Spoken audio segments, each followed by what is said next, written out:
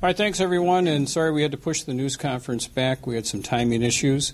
I've put up a couple of pictures that Acting Chief Vic Wall can tell you about in a second. We have made an arrest in one of our older homicide cases after a lot of really good detective work and a lot of hard work on the behalf of a number of different agencies. And Acting Chief Wall will tell you what we can at this point about the case and where it stands.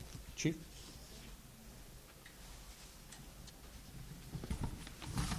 Well, thank you, Joel, and good afternoon. You're looking at a picture of Lula Cunningham. Lula was a 40-year-old city resident who was killed on the west side of Madison 25 years ago. I can report to you today that an Indiana man has been arrested in her murder. November 4th, 1994, at about 7 a.m., MPD officers and Madison Fire Department paramedics responded to the 1600 block of Freeport Road, which is on Madison's west side, for a report of a person down. The officers and paramedics discovered Miss Cunningham. She had been seriously injured, and she was eventually pronounced dead at the scene. Miss Cunningham had been strangled and struck by a car.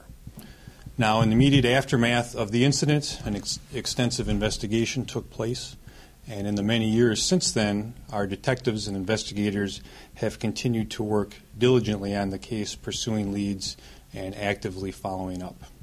A break in the case happened in 2015, and that's where MPD was notified that there was a CODIS hit. CODIS is the Combined DNA Index System, and what that does is match DNA profiles of known individuals that are in the system with DNA profiles from evidence that's recovered at crime scenes. So our detectives took that information and since then have been working diligently to finish the investigation, develop probable cause, and prepare the case for charging. And as a result of those efforts, Willie Coleman was arrested yesterday in Indiana. He is 52 years old. He's being held on a Dane County warrant for first-degree reckless homicide, and he remains in custody in Indiana.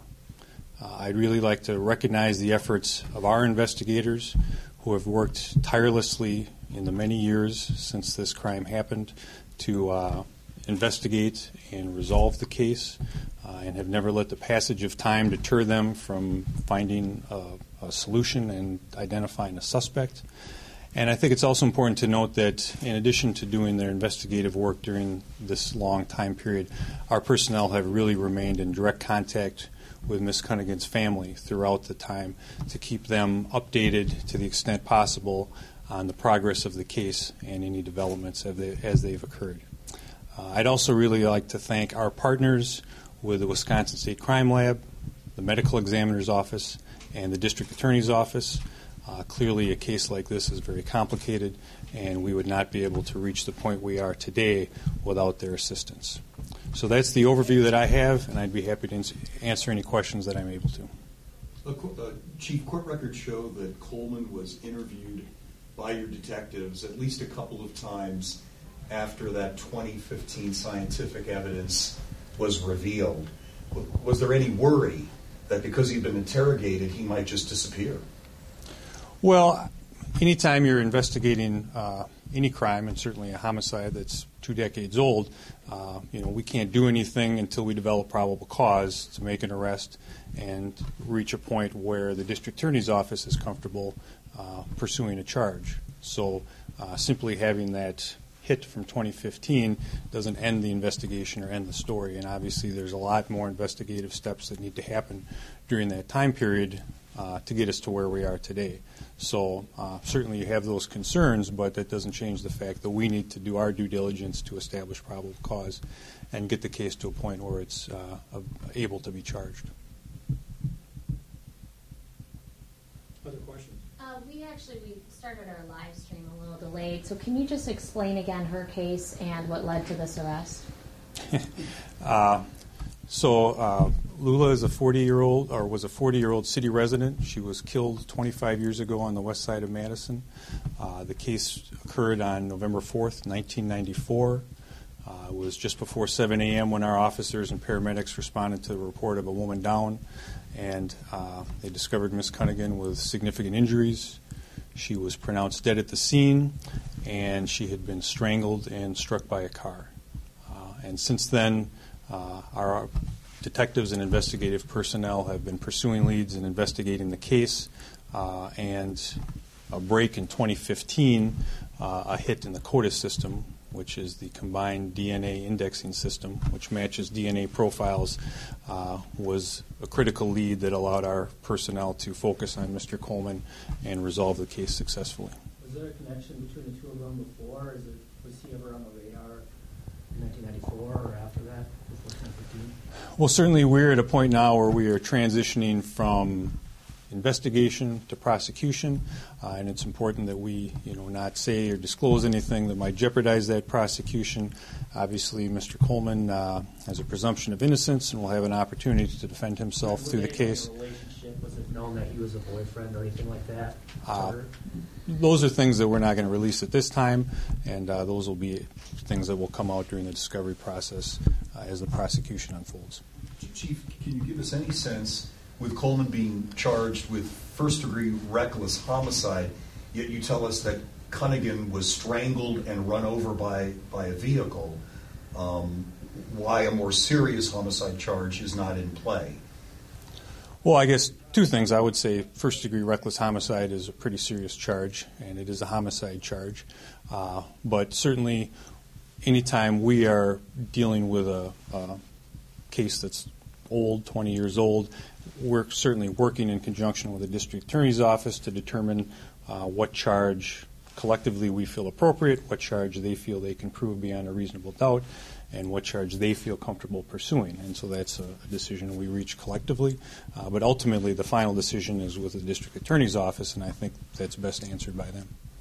Is there people in the department that remembered working on this case that have spoken to you or anybody about whether it's a relief or that it was, it sort of feels good to get it off the books, at least for now? Well, certainly there are not a lot of us around who were employed by MPD in 1994. And I know a young Joel Despien reporter reported on this incident in 1994 before he came to work for us. But I think the fact that, that our personnel directly involved in the investigation weren't at the scene doesn't minimize sort of the impact that it has on us as an agency or the importance that we have with it. It's not unusual for cases to be transferred from detectives or investigators due to retirement and reassignment. So once that case transfers, the new detective and new investigators really take ownership for it and have a real vested interest in finding what happened and solving the case. So it's not every day that any police department is able to make an arrest in a 25-year-old homicide. So it's something that I think certainly is impactful on us as an agency and obviously is very impactful to the family. Chief, over the past 25 years, what's Coleman been up to? Well, that I don't think we know all the details about. Obviously, there's some things that we've been able to recreate, but certainly those are things that will probably come out further during the prosecution. What have you heard from Leela's family now that there is this charge? Well, our detectives, as well as victim witness representatives from the district attorney's office, have been in close contact with the family, so they're aware of the arrest. We've been keeping them in the loop to the extent possible, and they've been, I think, certainly gratified and appreciative of the work that we've been able to do and the other partners that I mentioned have been able to do to bring this case to resolution. So it's been important for us to maintain that positive relationship and connection with the family during this time. Chief, remind me, were you here in '94? I was. What do you remember of this homicide? Well, I was just a young patrol cop working the night shift. I remember that it happened. I don't think that I was involved directly. I don't think I was working that night, so I don't have any recollection of being at the scene or having any direct involvement. But certainly, any homicide that occurs in our city is a big deal, so I definitely remember the details coming out and hearing about it. And, anytime there's a homicide today, even it really mobilizes the department and there's a lot of resources and effort put into investigating it in the immediate aftermath. And I remember that taking place, and can remember some of the detectives who were involved in it who have since retired. But it's it was a big deal at the time, and I can recall that. I know you said that you can't say anything about if they knew each other, but can you give us anything, even something very vague about a motive in this case? Well, again, I think that's, I guess the short answer is no. I think those are things that will have to come out in the prosecution to the extent we're able to recreate any of that. Can you tell us a little bit more about Lula at all? Well, I don't know a whole lot about Lula. I mean, I know that, again, she was 40 years old. She did live not too far from the scene of the killing, and so I think she was a West Side resident at the time. I do know that much, but she does have family that still live in Madison. So the family that we've been in touch with are residents. So I think there's connections with the city. Any children at all? Or? I think so. I think the family involves children. The people that we've been in touch with, yes. Also, I know if you're looking for more details from Chief Wall, and he's really not able to provide a lot of those at this time, but there should be a criminal complaint forthcoming, and perhaps as early as this afternoon, that I think will provide you some more of those details that you're seeking. All right. Thank you.